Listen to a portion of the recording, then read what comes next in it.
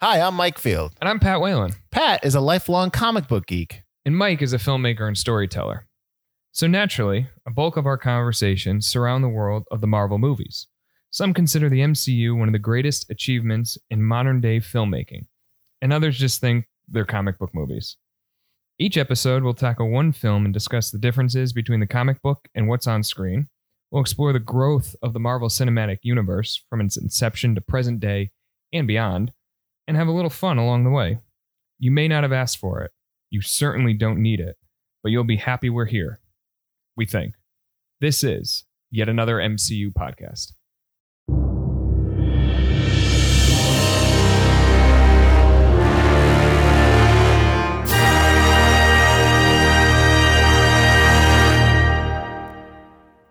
Well, welcome back. This is Phase 1, Episode 5. We are almost towards the end. How you doing, Pat? I'm good, Mike. How are you? I am doing well, and we are not alone, are we? We have a special guest with us to help us talk about Captain America, the First Avenger, Mr. Michael Butler.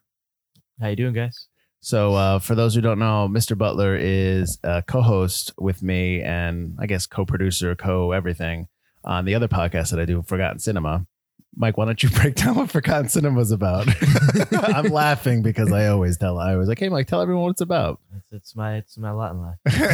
Tell people the plot. Forgotten Cinema is a podcast about movies that, for whatever reason, seem to be forgotten by audiences, whether because a movie didn't catch on with an audience in its initial run, or another movie came out at the same time that kind of eclipsed it. We talk about what we love about the movie, maybe don't love about it, but we always recommend you revisit it.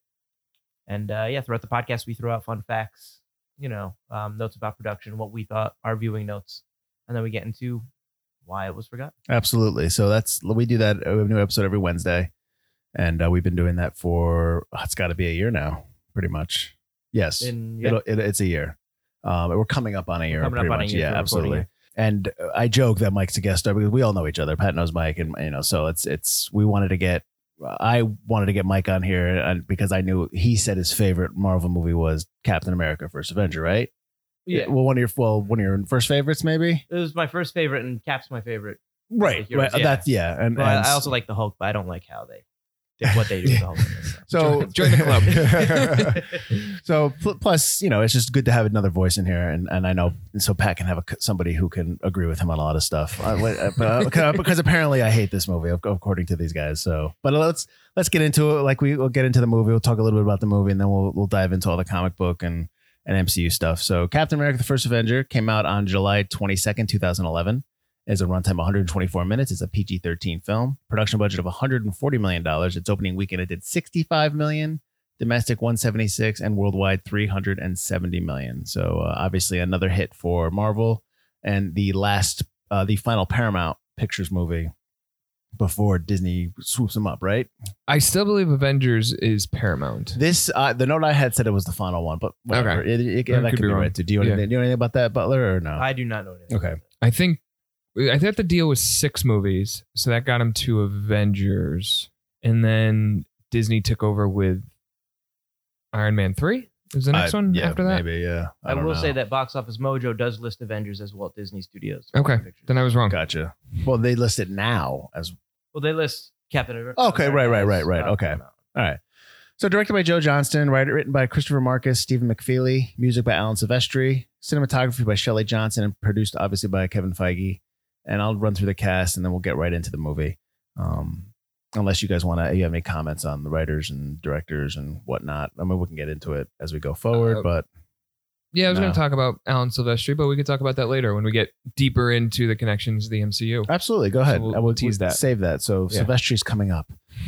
Chris Evans is our Captain America, as you all already know, as Steve Rogers. Haley Atwell as Peggy Carter.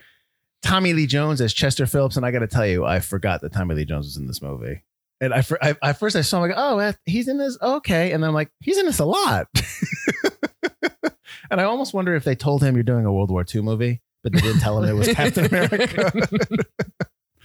Sebastian, so go ahead. Maybe they said, hey, listen, Anthony Hopkinson is doing this too. Will you agree if we get both of you on board? And so with Hopkinson going to Thor, he's like grumbling. Yeah, okay, I'll do this one. We'll make it a war movie. Sebastian Stan as Bucky Barnes, and you'll learn about him later on. He becomes the Winter Soldier. Is that right? Yes. Okay. Hugo Weaving as Johann Schmidt, also affectionately known as Red Skull. Dominic Cooper as young Howard Stark, which is a little weird because when we get into the MCU stuff, I want to go into that with how you see John Slattery later on. The slattering. Yeah. Okay. Slattery. Stanley Tucci as Dr. Abraham Erskine. I said that right? Yes. Okay. Toby Jones is Dr. Arnim Zola. Yep. Okay. Neil McDonough as Dum Dum Dugan. Love that guy. I love Neil McDonough too. And I just got through his season on Justified and then went back and watched him on this. And I love Neil McDonough Yeah. No, more and more. Oh, he's great. Yeah. He doesn't care what he's in. He'll just put his all into it, no matter what. And Derek Luke finally is Gabe Jones, which I know there's other people in here. Those are the guys I listed. If you guys know anybody else, and no, I mean, you don't want anybody of note in this movie. Natalie Dormer. That is on our, yeah. we want to put out a poll in conjunction with Iron Man 2, the most wasted talent in the MCU with Kate Mara being a U.S. Marshal and Natalie Dormer being, I don't know, a secretary. But you're not something. supposed to root for her because she kisses Cap in front of Carter. She's just thanking him Thanking him for his service. For all the wives out there who can't thank him. For bringing their men home. Is that how all the wives are going to thank him? That's how all the wives are going to thank him. So real quick, I mean, I'll let you guys, if you guys want to tag team this, just kind of give us what happens in this movie, real brief, real quick. If you guys want to both kind of give us a breakdown of Captain America, the First Avenger, and then we'll just get into what we thought about it, which I know you guys both liked it. So go ahead. Yeah. Steve Rogers is a corny kid from Brooklyn. He wants to stand up to bullies. He gets rejected from every application he tries to make to join the U.S. Army.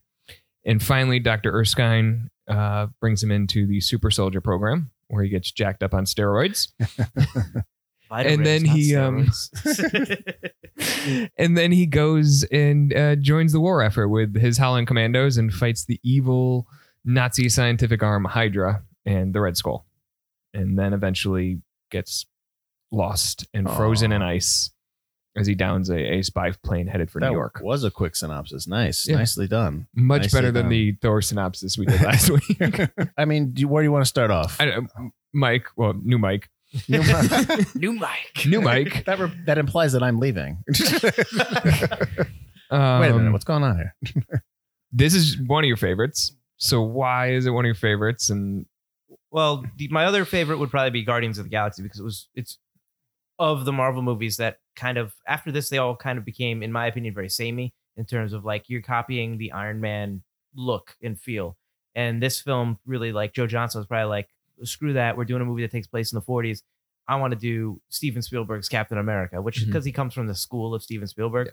So I kind of appreciate that. Like Joe Johnson's like Spielberg light. And, True. I like the coloring of the movie. I like Captain America's costume. This is the only one for a while, at least, that actually is palatable. Until like the Endgame Infinity War costume. I hate his costume in Avengers. Oh, you hate the the bright blue hooded one. Yeah. It's just ridiculous.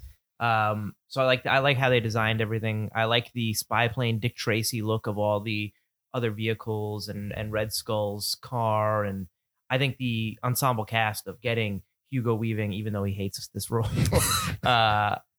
Did he returned in Endgame? He did not. That wasn't him. That wasn't him. That was some other best impression. Yeah.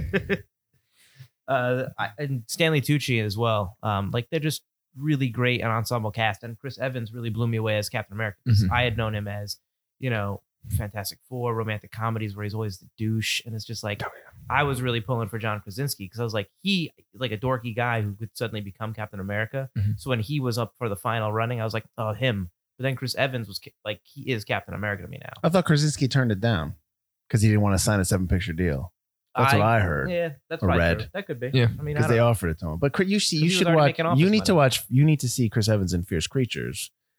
Because he's really good in that. He's not a douchey romantic. Once he did Captain America, I think it afforded him the ability to start doing those independent features and stuff. Where he did Fierce Creatures before that. Yeah, you should watch him in that. I even liked him as the douche. I got you. How I always saw him as like that smarmy guy. Like I was like, he's got to be like on Superman's level of like that's someone to look up to, and he really kind of took that and ran with it. Yeah. Both, I would say, outside of it too. We were just talking where he's launching political stuff, which. We could get into that a whole nother time, but he has taken to Twitter in defense of democracy. And I think he's capitalized on some of the He's a good dude. Coral. Yeah. The character portrayals too, though. And I know he's big on going to children's hospitals and Yeah. stuff like that and raising money. And, you know, a lot of the MCU guys, you know, I got to give them credit. Like Robert Downey Jr. works with kids that have like amputees and stuff like that and getting them like cool Iron Man arms. And Captain America goes to the hospitals with Chris Pratt and like basically competes against each other and like who can visit the most hospitals and stuff, which I think is really cool. Good for them.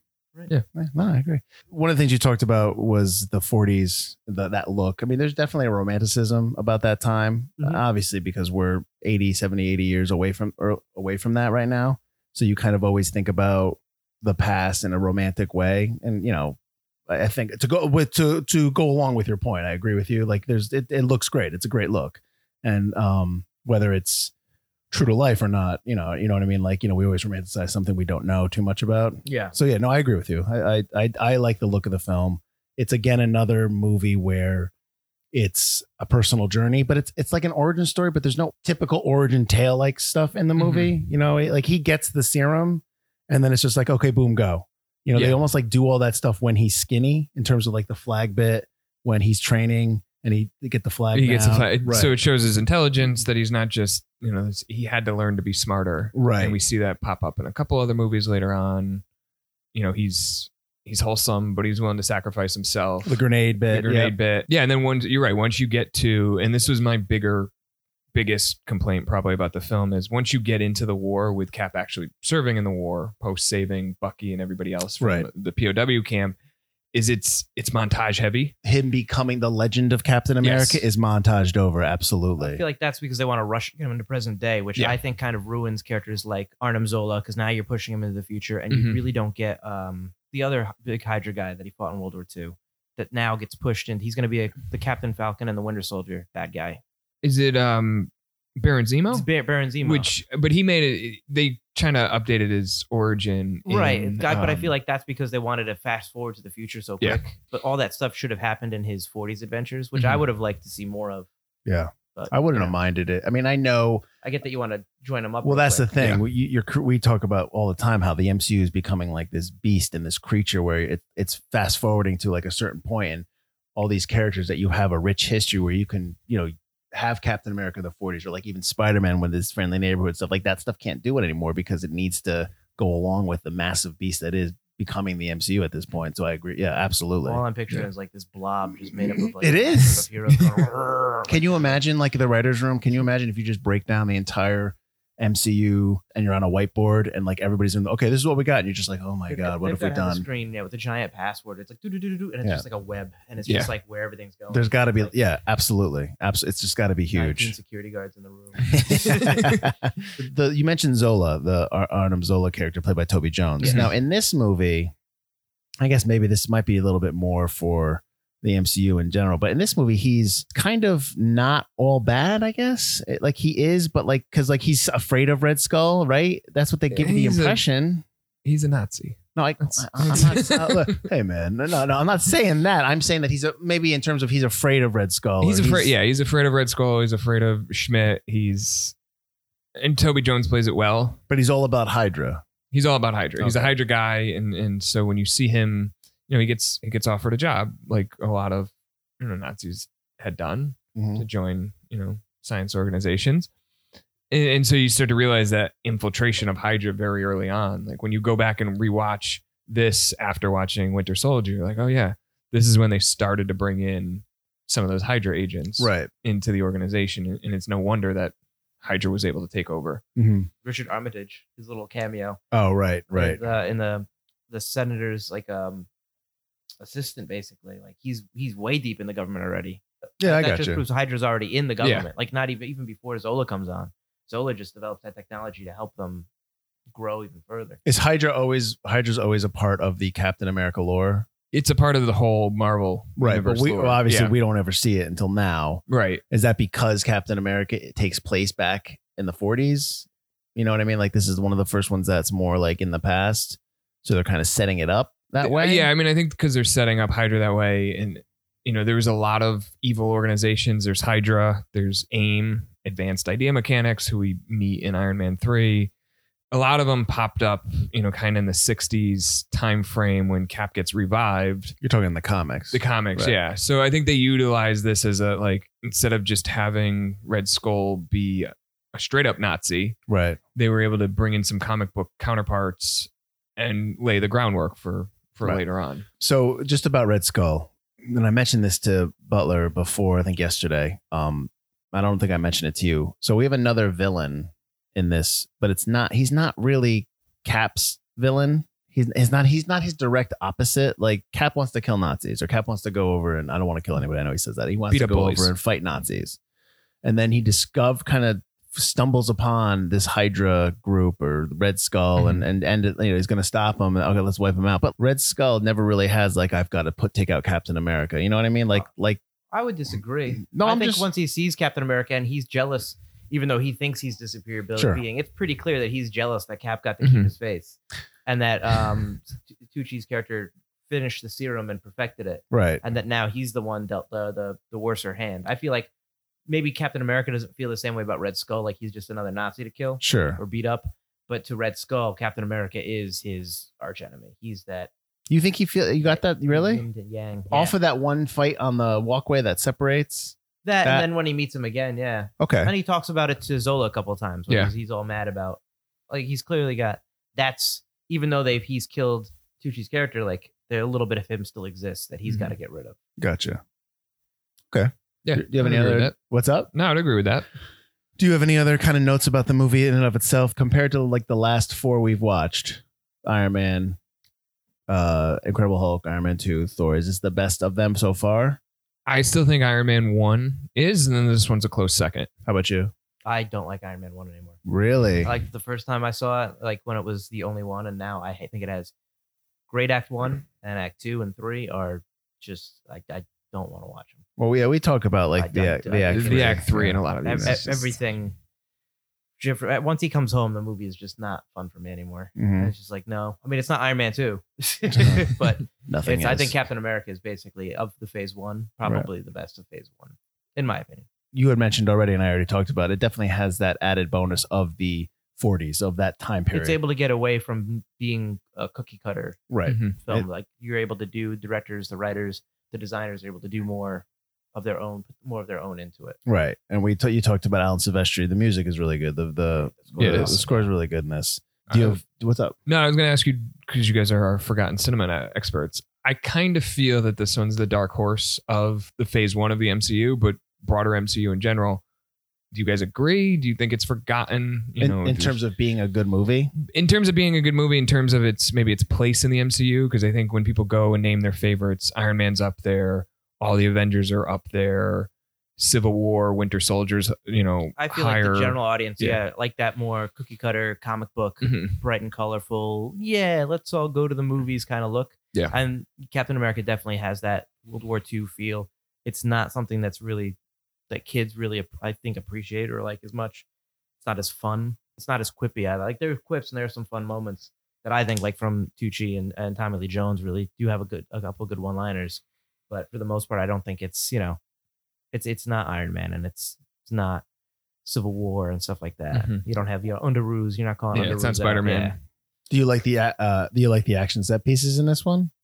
Like just the action in Captain America? I like the action. I don't like he's like the montage takes up too much time, and that there's a lot of action in that montage that could have been used for an actual action sequence. Mm-hmm. I'm okay with the montage. I wish maybe there was one more scene where him and the Howling Commandos were Actually working did together. some- yeah. So instead of because they open it up and the one guy rolls out of the woods and pumps the bomb up onto the tank truck, or whatever. yeah. There's the truck, and that's kind of the longest pause within that montage. If they did maybe another, because it's 2 hours. It's 124 minutes. Yep. Yeah. Yep. So it's you could have added maybe another 7-8 minutes. Yeah. Got a good full scene with them. Match the other Marvel movies. Then go into the montage. Yeah. And I think that would have worked because instead you go into the montage and then when it slows down, oh shit, like something's going to happen now because time to get serious. And that's when we lose Bucky. Bites it, yeah. Do you think this movie would have benefited instead of having him go on that tour to sell bonds where they just did get rid of that subplot after Erskine gets shot and Tommy Lee Jones, like he basically put me in, let me do something. And he doesn't believe him. And like, you kind of have that same thing where he he has him on the front lines, but he doesn't have him do anything, and he goes in and just does it anyway. Mhm.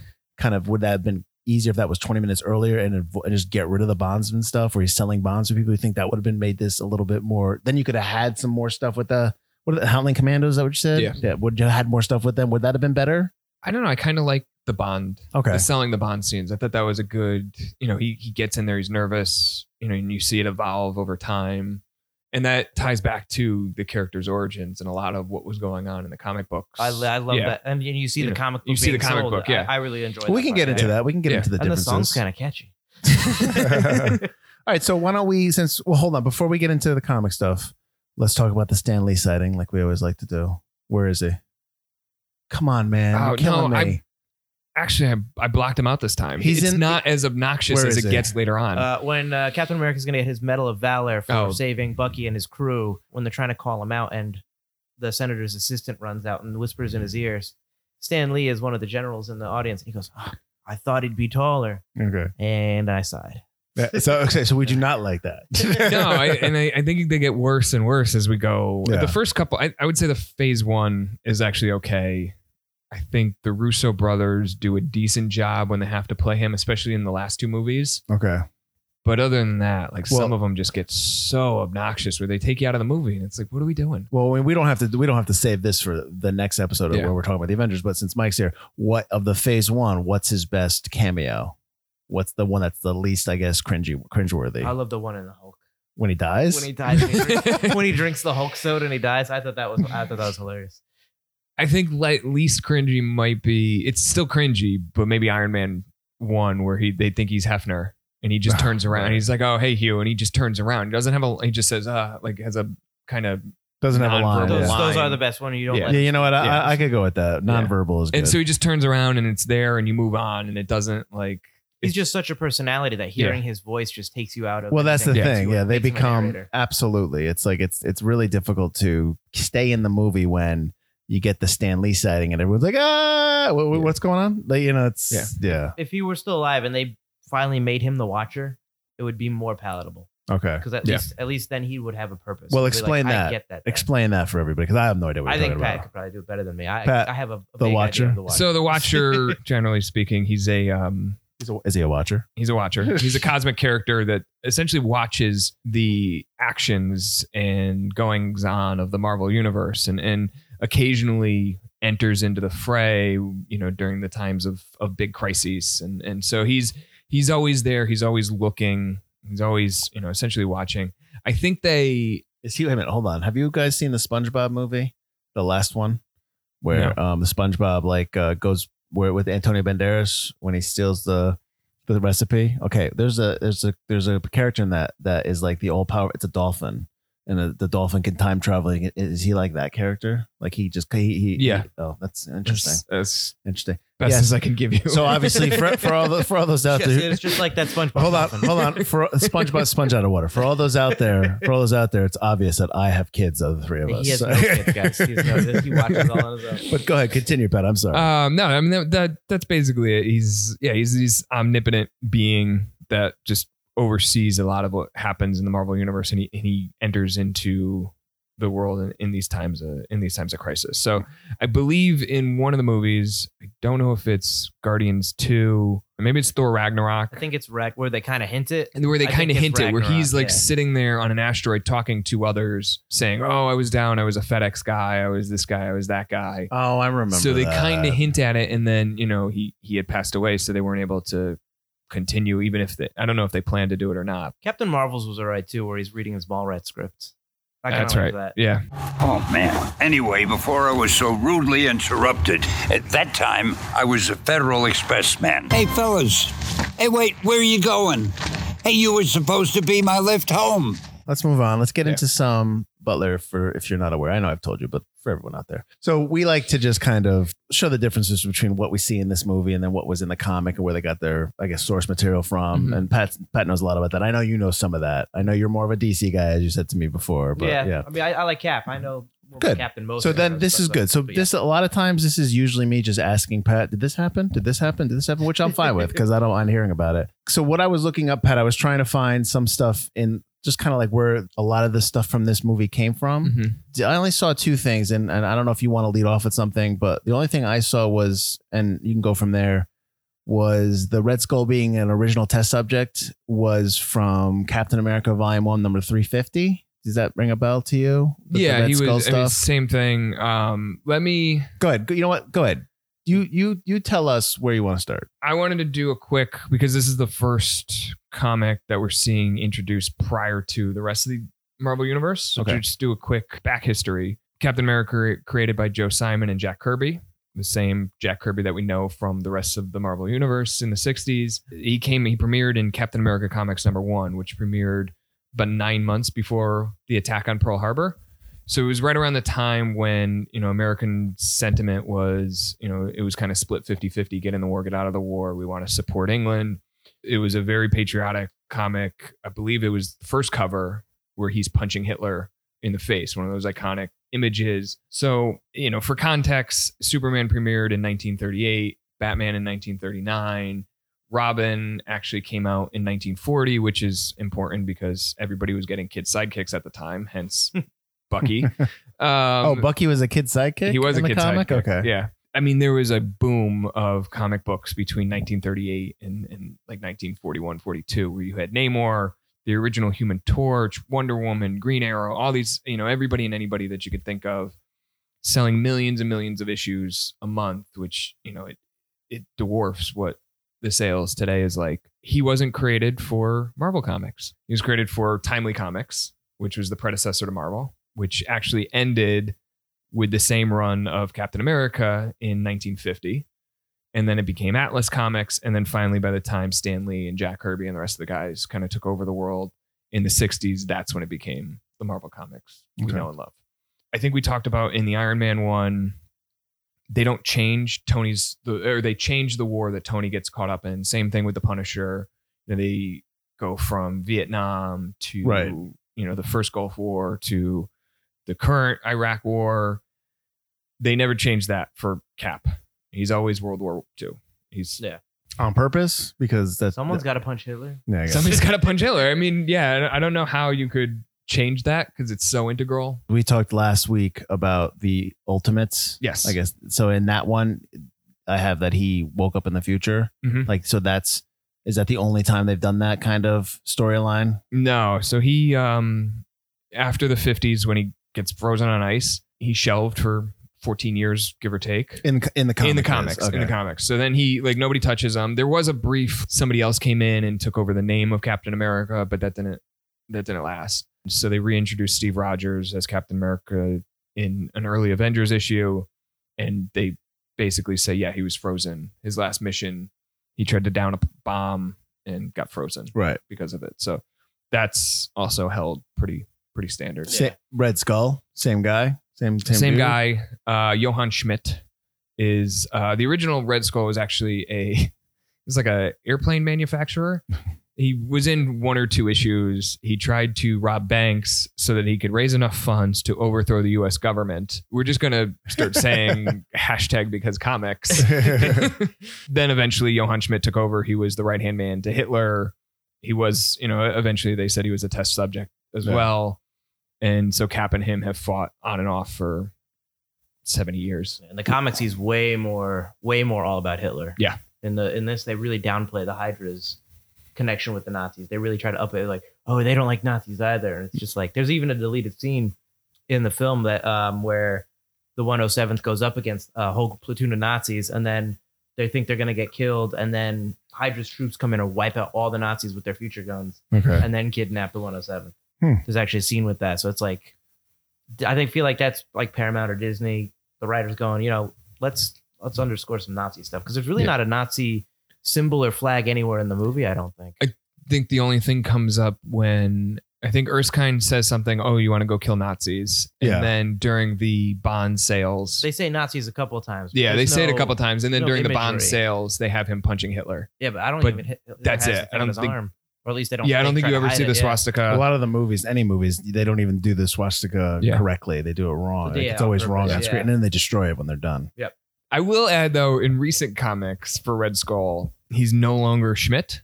Okay. So In recent comics, you mean in today's time? in today's Okay. comics, yeah. In today's comics, eventually the Red Skull Schmidt had gotten killed, but in the same time, he used the Cosmic Cube, our fancy little glowing box that we see here and in the rest of the movie, Which is the Tesseract, right? it's a Tesseract. But yeah. like, why don't we call it that? I've got some questions about the Tesseract, but go ahead.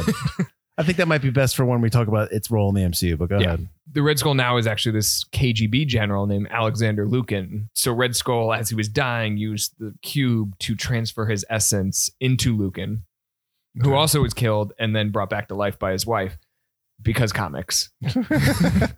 They went from Nazis to fighting the Russians. So, he tries to keep it relevant. But yeah, I do kind of feel bad for Cap. No matter when he comes back to life, there are always Nazis to fight.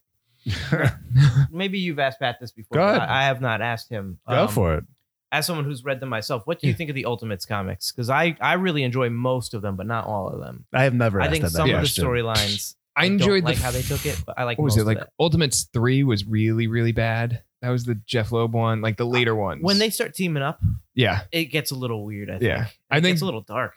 it does. Yeah, it gets. I think. Yeah, it gets bad. The original Ultimates, that was fantastic. Right. I think that was one of the best comics of the last decade. I haven't read it in a while. I don't know how well it holds up to today. Yeah.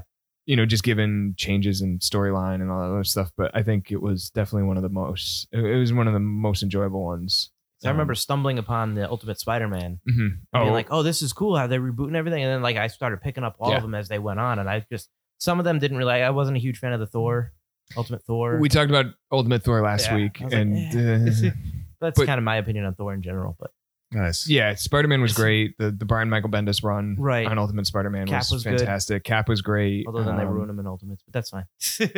I'm a fan of Mark Miller. Yeah. He had done Civil War. He's also done a whole host of other comics. He gets a special thanks in the credits for this. Does he? Yeah. I missed it. Yeah, I think the Ultimates was a big influence on what we see here. Oh, absolutely. Yeah. Now, you said that who created this? Who created the original comic? Joe Simon and Okay. Jack Kirby. All right, that's okay. That's what I had. I have Yeah. Joe Simon because it says he was the original creator. Is that Mhm. did he do it way before Kirby did it? He did it in the 40s. Joe and Jack did it together in the 40s. They brought in also a couple different. So the thing you have to understand about comics back in the 40s and even up to through the 50s was it was just a mad dash to continue to produce content and content and content. And, the supply did not come close to the demand. So you were using these guys that were trading under different names to get them on different books. They were operating under one name and then they'd operate under a different name on another one. They'd just be churning stuff out. So there was a team effort used in Captain America. And it's not like the comics we know today where if it's Captain America or it's Batman or whomever, it's just a Batman story. Right. For 20 odd pages. Yeah, you get it, and you get a showrunner. Yeah. Essentially now, who's like, Yeah. you're in charge of. You get the editor in Streamline chief, it, you get the whoever it is that or the Batman editor or the Captain America editor. So everything ties together, Mhm. like a showrunner would do. And so back then it'd be like, hey, here's 5 pages of Captain America. Here's 4 pages of like a filler story. Here's another 5 pages. So you had so many teams of people working. So it was Joe Simon and Jack Kirby are credited, but then there were dozens of other guys that were working on it back in the 40s. Okay. We can get into maybe on another episode the rights issues that a lot of these creators came into, Right. which is one of your many mini-sode episodes. one of the mini-sode episodes that we'll get to. But the same thing happened with Simon and the Batman creator, Bill Finger, who for a long time never got the appropriate credit. Same thing with Jerry Siegel and Joe Shuster, who created Superman. Like they had made these characters for the equivalent of like $300. Mhm. That's what the deal was. They got paid. They didn't know the full value of it. So Yeah. they fought and fought and fought to get their names on them, to get maybe residuals or some sort of back credit for what they had done. Yeah, we don't have enough time to go into that, Oh, of course not. but it is it's a contentious thing in the industry, especially for creators now. That's why a lot of them went independent Mhm. and can kind of control their own fate. you Like, can like Mark Miller. Like Mark Miller, yeah. well, you get a lot easier to do now Yeah, these days. it is. Absolutely. So he's not the first Avenger in the comics. Is that correct? That's what I have here. He's not. He joins later on. He's like part of the second wave that happened in like 4 issues later. Okay, so was that like a retcon thing where because in this movie obviously he's the first Avenger, but they don't. That's never referenced like that in the comic, is it? I've stumped him. I love it. I feel like they're just calling him in this film. Yeah, I don't know what the question because is. it takes place back in time. So just saying he was a hero and maybe didn't join the team, but Correct. this was when he heroed up. What about the nickname Winghead? You want to take this one? Well, he's got wings on the side of his Yeah, head. I know. Yeah. I get why. I'm saying that like It's a dumb name. Sure. Yeah. So now you just called Cap stupid? Nice. All right. Real nice. No. Steve, please. I mean, what else you got? 'Cause I can just ask you a bunch of stuff. You could. Let me see. We talked about the Ultimates. We didn't hear what you think of the movie, Field. We're not at that point. I really like the movie. I don't have a problem with it. What do you got for questions about the Tesseract?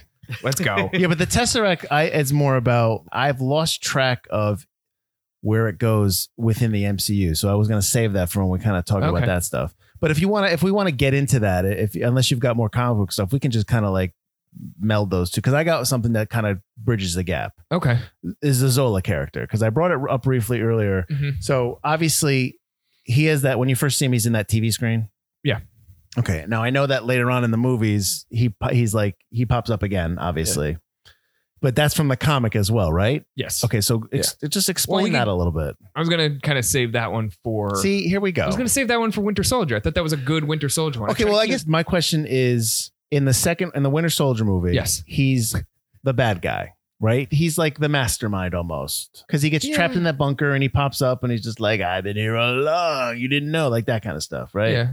Okay. Is that not right? Yeah. I Okay. mean, I would say just Hydra in general. That's what I'm saying. But he being a major part of Hydra. That's Yes, what I mean. yes. Okay. But in this one, you don't get that sense. You get that sense that he's just kind of like in the background. He hasn't really gotten to that point yet. But are we supposed to believe that he is secretly more evil, devilish plans behind the scenes in this movie or you know what I mean? Maybe. I think they try to keep him on the board as much as possible. Is he a big part of the comic? Yes. Okay. Yeah. So I think they wanted to keep him on the board, so they could still use him down the road. Maybe they didn't have a plan. Bigger than Red Skull? No. Okay. So No. who is Captain America's Red Skull. He's his major enemy in all the comics. It's Yeah. always Red Skull. And then Zola's always his second in command. No, Zola had gone off and done his own, been his own villain Okay. on his own accord. The energy we have just collected, it could power my designs, all my designs. This will change the war. Dr. Zola, this will change the world. So who are some of the other kind of bad guys in the comics for Baron Captain Zemo. America? Baron Zemo. He's a Nazi too, or Hydra. It's always Hydra. He's more Nazi. I Yeah. feel. He's big time. Yeah, but it's always either Hydra or Nazis for Captain America, obviously because he's always in World War II. Yeah. He's not always in World War II. I mean, Sometimes it's outer space, man. sometimes they it's Skrull. de-age him. Sometimes they're dinosaurs. Jesus, come on. It's comic books. Sometimes it age itself when his serum runs out. Yeah. Well, how about this? What about Sometimes it's a world that actually was made better by Hydra running it. So, I'll give you a quick just kind of update of the state of Captain America. Okay, go ahead. And there's a series called Secret Empire that the Cosmic Cube was used to implant new memories into Cap, where he was actually an agent of Hydra. I since do the not very like beginning. this already.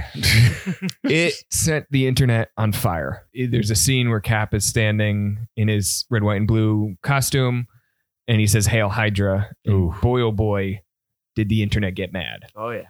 It got real mad. And then it turns out the real Cap is underneath it, so he comes out and he fights Hydra Cap and blah, blah, blah, blah, blah. New comics by the writer Ta-Nehisi Coates. You're looking at me like I know. He's a best-selling author. He's had a number of books. He now is writing Captain America. Cap has to now come to terms with what he did as Hydra Cap, and he finds out as he's trying to reintegrate into this world that slightly looks like our own political landscape. He learns that a lot of these middle America towns were made better by Hydra through, they provided jobs and better schools. And so when Hydra got taken away because they're Hydra, the people aren't too happy with it because they were secure and they were safe and they didn't really care that they were bad guys. It's like, yeah, but my kids have a place to go. I have a way to put food on my table. So Cap is now dealing with those ramifications. All the while, Red Skull, Alexander Lucan's coming back to life because comics. But that's the state of Captain America. Okay. Is Peggy Carter a big part of the comic? His big love interest? Mm-mm. So he kind of is going with his her granddaughter, Sharon Carter. Yes. That's more Captain America's girl In the new comics. All in comics. pretty much all comics. Okay, so when he is in 1940s, Peggy Carter's an old lady? We mostly see Captain America now, Yeah. or from when he goes woken up. So even since like the 60s and stuff, it's always been that Sharon Carter character, which we only briefly see really in the rest of the MCU. Because they have to take her away because it gets awkward. Exactly, because things happen later on. She will be in Emily Van Camp. Sharon Carter will be in the Winter Soldier and Falcon Disney Plus show. That's fine because now Captain America won't be there to make like goo eyes at her and be really awkward now that we. Yeah. Well, we're supposed to also believe that he's off living on his life and ignoring everything that's happening. Well, No, not shush it. Let him and Peggy have a happy ending. you guys are skipping ahead. Well, this is, I think we're phases away. well, from this is what we're now. I think We we're do. now into this movie in the universe, where it is in terms of when we watch it, but also the ripple effects and what's to come and what they're setting up in terms of down the road. One of those being the Peggy Carter when It's the she Peggy asked him Carter for the thing. dance. You know, and you know what I mean. Like I have a date. Like that's a great last line of the movie. I like that. You know, I had a date. I'll see you at the Stork Club at 8 p.m. Right. So let's go to that because I know you cried in Endgame at this point. And that's why I want to bring it up, you big baby. So he goes and you see them. He goes to the house, right? When he goes, he just travels back in time and then they cut to a shot of him dancing with her in the With house. her, Okay. yeah. But wouldn't you think it would have been better if he goes to the store, if he goes back in time? That's what I said when I was Yeah. watching that this. would have been really cool. That would have been great. That would have been a And maybe great he did moment. because it's not 8 o'clock when we see him in Endgame. It looks maybe it's like But 4 o'clock. they should shoot that. They should when have they're had dancing that. in the house, that could be their house. He could have bought that house later. This could She be has 4 months I think she has after. a ring on. I think they No, both have I rings think on. it's Yeah. supposed to be like, yeah, like you're supposed to assume that he met her at that date. But don't you want to see that? Wouldn't you want to see that moment? Yeah. Yeah, I I'm think okay with their dancing in general. everybody thinks maybe he died. So him walking into a military dance hall a week later after maybe talking about a sacrifice doesn't really play well. And I think Steve's more of a private guy. He doesn't know how to dance. So he just wants to be with Peggy. And that's the one thing that I love. I love Haley Atwell. She's good in this movie, in her portrayal and through the MCU. I think she's in the show that they did. She's in that the show, failed. yeah. Okay, which it's too bad that failed because that was a good idea. I don't think they did it right. yeah. But go ahead. No, that's all I was going to say was I think she does a tremendous job.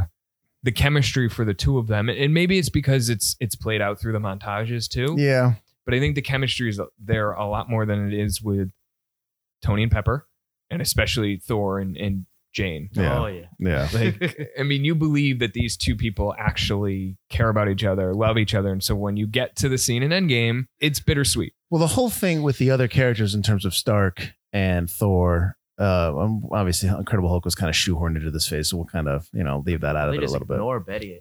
Oh, yeah. Right. All, like, But they're Nope. right. But they're two guys that are going to have to also have a personal change in terms of their personality. Where Cap he's a good guy Right. through and through. He's just a good dude. So you're rooting for him immediately. Yeah. And you don't have to kind of get over the fact where Thor is so pompous, he made eggs, he's fine now. or Tony's just, how Tony is and stuff like that. Because even Tony doesn't rectify that kind of personality trait forever until Endgame, right? Right. And it looks like he does. They're always back and forth. They're back and forth. Yeah. It looks like and we'll get this with Iron Man 3, where it looks like he's like finally on the right track. And then you cut to Avengers 2 and it's like, oh no, we're back to Iron Man 2, Tony. Right. Good. And so Cap has always been a good dude. And then that's a good moment when they're watching the newsreels and he flips open the compass and she sees his picture. That's a good scene too. Yeah. The only thing I'll say about Agent Carter is that, clearly she's only in the car at the end to kiss him and to say, hey, I'll get that date with you. I get it. There's no reason why she needs to be in the supercar.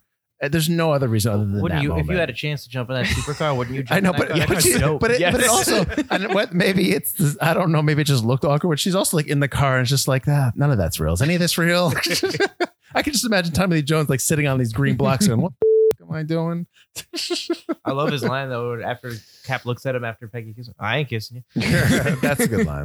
I want to talk about two things. I lost track of what happens to the Tesseract throughout the timeline of the MCU because Howard Stark finds it. Mm-hmm. So is that the same Tesseract that they go and get in Endgame that they steal from the government installation?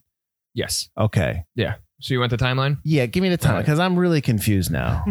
At some point, it drops from the world of Asgard or something into Earth. We've seen this. Where in we've Thor. seen it's in. So then now it's in Norway. Johann Schmidt picks it up in the 40s, right before the start of World War II. When do we see it happen? Is it in Thor we see this? Because I forgot already. Do you Yes, know, it is. Mike?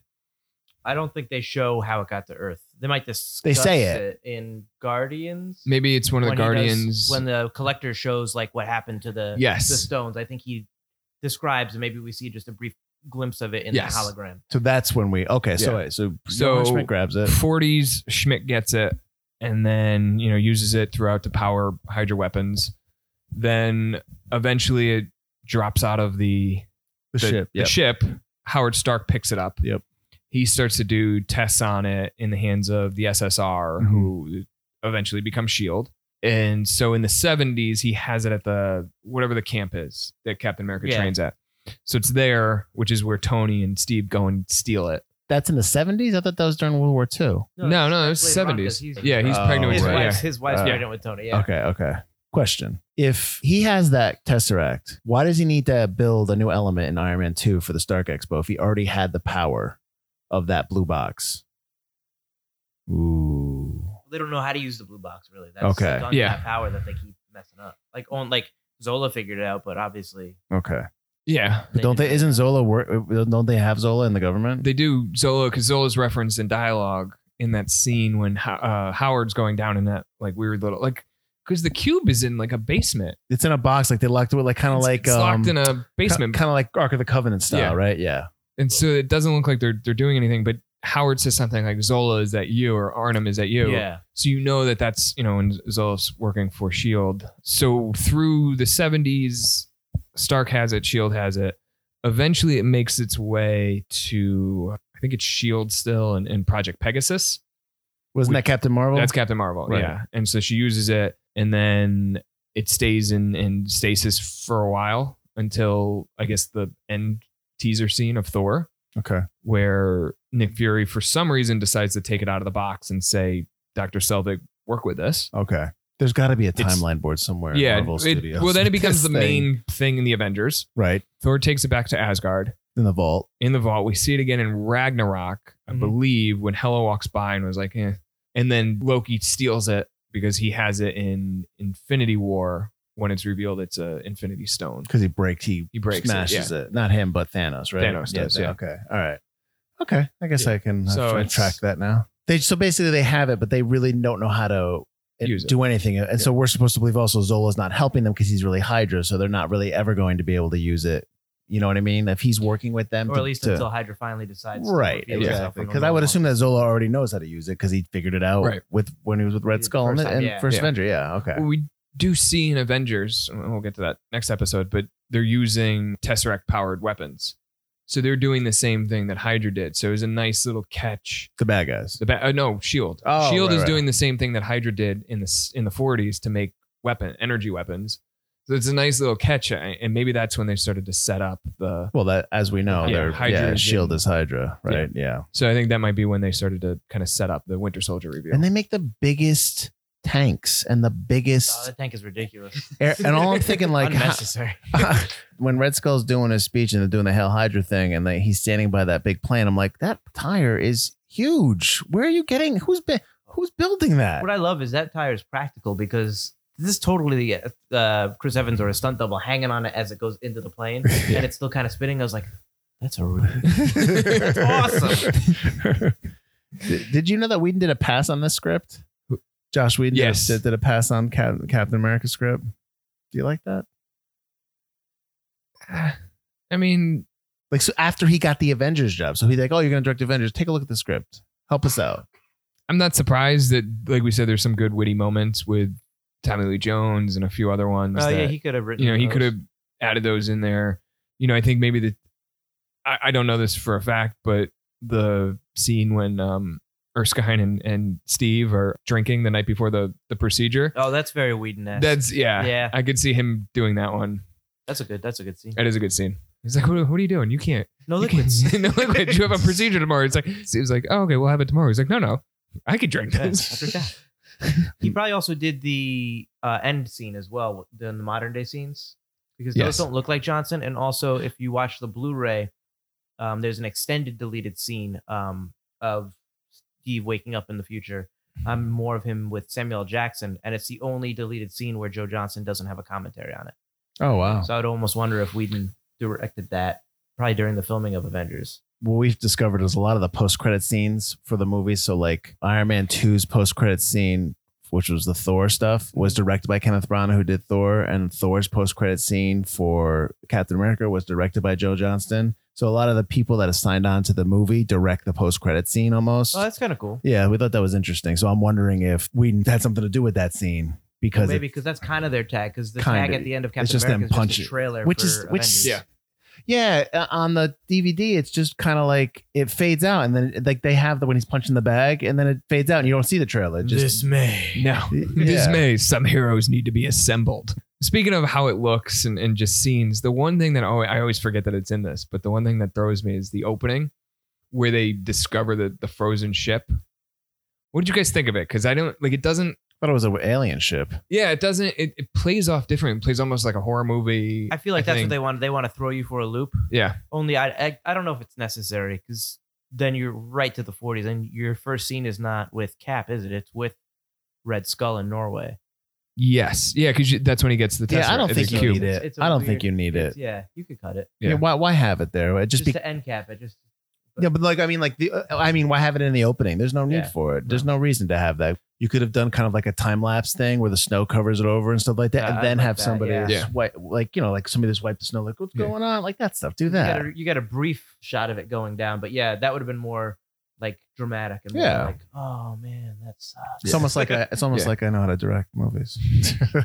Well, yeah, When it they just reboot Cap seems. in 10 years. And then do the whole back to phase 1 again, 1A. Yeah, I'm wondering who'll be first calling me on the phone. Hey, it's Mike Butler. How you doing from Forgotten Cinema? We heard your criticisms of Captain America: The First Avenger. You want to take a swing at it this time? Come on, man. Yeah, just that scene. Like I want to forget. Like I said, I forget that it's in there. But tonally and just color wise, it looks different than everything in this movie, and then everything in the rest of the MCU. It does look like it's the Thing. Yeah. Yeah. I'm waiting for like a husky dog to start running up on him. The thing is so iconic now that anything in a Anything Arctic. winter like that, yeah, you're Yeah. gonna always immediately think of that. So when he wakes up and that nurse comes in, that was actually gonna be Scarlett Johansson.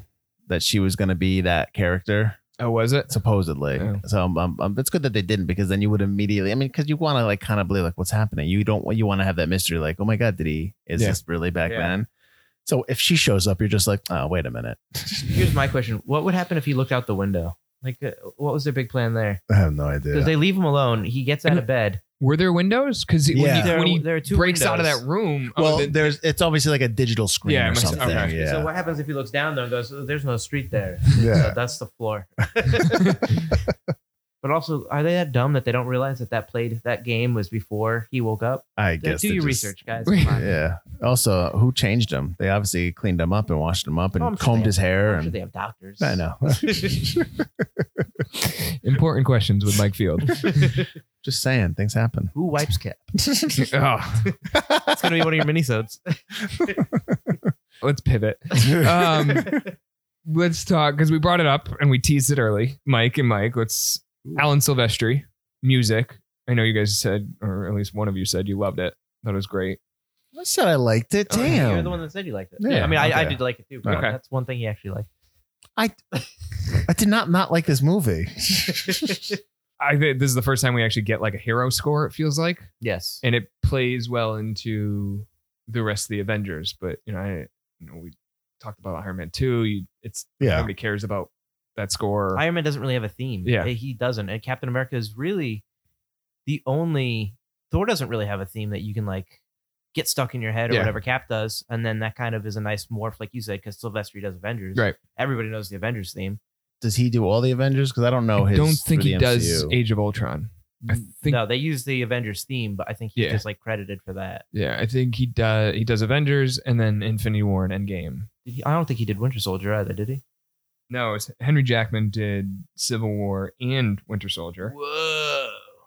All right, so I guess we're wrapping up. Unless you had anything else, Pat, you wanted to talk about. Did you have a question about John Slattery? Oh yes. So the Howard Stark character obviously just keeps changing. I like Dominic Cooper as Howard Stark in this. I don't know why he didn't come back for. I guess because it's in the 70s, like you said, maybe that makes sense that they just had Slattery again. They had started to age him in Iron Man 2 when they did the fast forward, so he's the older. Well, it was John Slattery in Iron Man 2, Right. right? But in this one, it's obviously he's younger. He's a different character. So that's 30 years. I guess they Yeah. have to like keep it John Slattery. That's Because I fine. think he comes back in Agent Peggy Carter's show. He's back as Howard Stark. Who? Dominic Cooper? Dominic Yes. Cooper, yeah. Oh, okay. Yeah, I believe so. So they just kind of like, all right, well, you got to imagine, I guess, hard living. At Yeah. that point in Iron Man 2, he's like this raging alcoholic. Yeah. I have not seen that game since they came out in the theater, but I always thought they went back to the camp when it was in World War II. But you said 70s, so that makes 70s, sense yeah. if it's Slattery. That's fine. Yeah, I got a problem with that.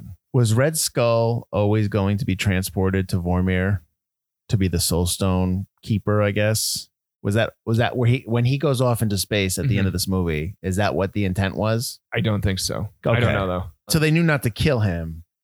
They were like, we're going to leave it Yeah. open ended. It just doesn't make any sense that you're holding the blue Infinity Stone and you're going to go take care of the yellow one now, right? Because the Soul Stone's the yellow one, right? Orange. Orange, okay, whatever. You're going to go take care of a completely different stone on a different planet. Well, I think that's his your punishment. I think that's his punishment because he lusted over one stone in the Cosmic Cube for so long that his punishment now is to, and I think he even says this, to ferry people to it, and he can't get it. Who's made that punishment for him? The stone, I don't know. Interesting. I mean, these That's an interesting take, Pat. Because comics, man. He's already said. Is that in the comics? These things become sentient. Yes. Like, so You wanted me so bad. Now you're going to go take care of my friend Soulstone. See you later. but I do think, when you say, why did they leave it open ended? When they started talking about Winter Soldier and you see the trailers with Robert Redford's character, I think a lot of people thought that he might actually be the Red Skull incarnate, given the comics that he comes back to life constantly, and that maybe he takes on other people's features, other faces or whatever. That could be Alexander. So he Pierce. could still come back at some point. possibly. I think he the might Red be Skulls. lost. Yeah, okay. And Mike, I'm sure you had this thought too, where when Steve has to go and deliver the stones back to where he got them from, Mm-hmm. that's got to be a trippy. That would have been awesome. That could have been. Well, I mean, you wouldn't want a deleted scene, but I wouldn't mind like filming that now and adding it to like one of their Blu-rays later on down the line as a short. Just like, oh, did I have the right address or something like that? Like, although would Red Skull really remember him the same way? Like, Steve would though. Steve would remember Yeah. him, but it's like how much of Red Skull is still within that spirit that just guides everyone. That's a good point. Like who is talking when Red Skull talks? Like he says I, but is that just because his body is I? Like who is Red Skull now? Mhm. You could use him. Then if that's not him, you could transplant his brain then into something. His spirit could still go anywhere because comics. And you've got the new Captain Falcon and Winter Soldier. They've got to pick up where he left off and use some more Captain America villains for sure. All right. Well, on that note, I think we'll probably wrap up. Mike, thanks for what's up. No, I was gonna say, should we revisit this? That's not the podcast. Man. Come on. Apparently, I've got this. I don't like any movie. Apparently, is that what is going on here? It's definitely the Marvel. No, movies, that's but, your that was a connection to your. Other No, I got podcast. that. I got It is that. kinda No, your absolutely. shtick, Butler, thanks for joining us. I hope you. Thanks for having us, I guys. thought- Thank you. I thought you enjoyed being. I hope you enjoyed it. The experience of talking about. Being on a podcast. It's Yeah, you like it? Isn't it new? It's interesting. We already pimped Forgotten Cinema, so I'm not going to do it again. I guess Pat and I will return. Pat and I will return in the Avengers next week. Well, we return and talking about the Avengers, I guess. So that's the next episode, and that'll close out our phase 1 section of this yet another MCU podcast. Pat's going to end it with some recommended reading. So Mike and I will just stand here silently watching while Pat talks. But thanks, guys. I'll talk to you next week. And go ahead, Pat, take it away. As always, at the end of each episode, we like to send you home with some recommended reading that follows up on some of the characters and plots presented in this week's film. Our recommended reading section is sponsored by Infinite Heroes, comics, cards, and collectibles in Watertown, Connecticut. If you're in the Connecticut or New England area, it's a great location to pick up comics from Marvel as well as DC, Image, and more. They also have a large collection of trading cards, toys, and collectibles. Owner Paul Santos has worked in comics for years, most recently as an editor at DC Comics. Ask him for a recommendation and tell him we sent you.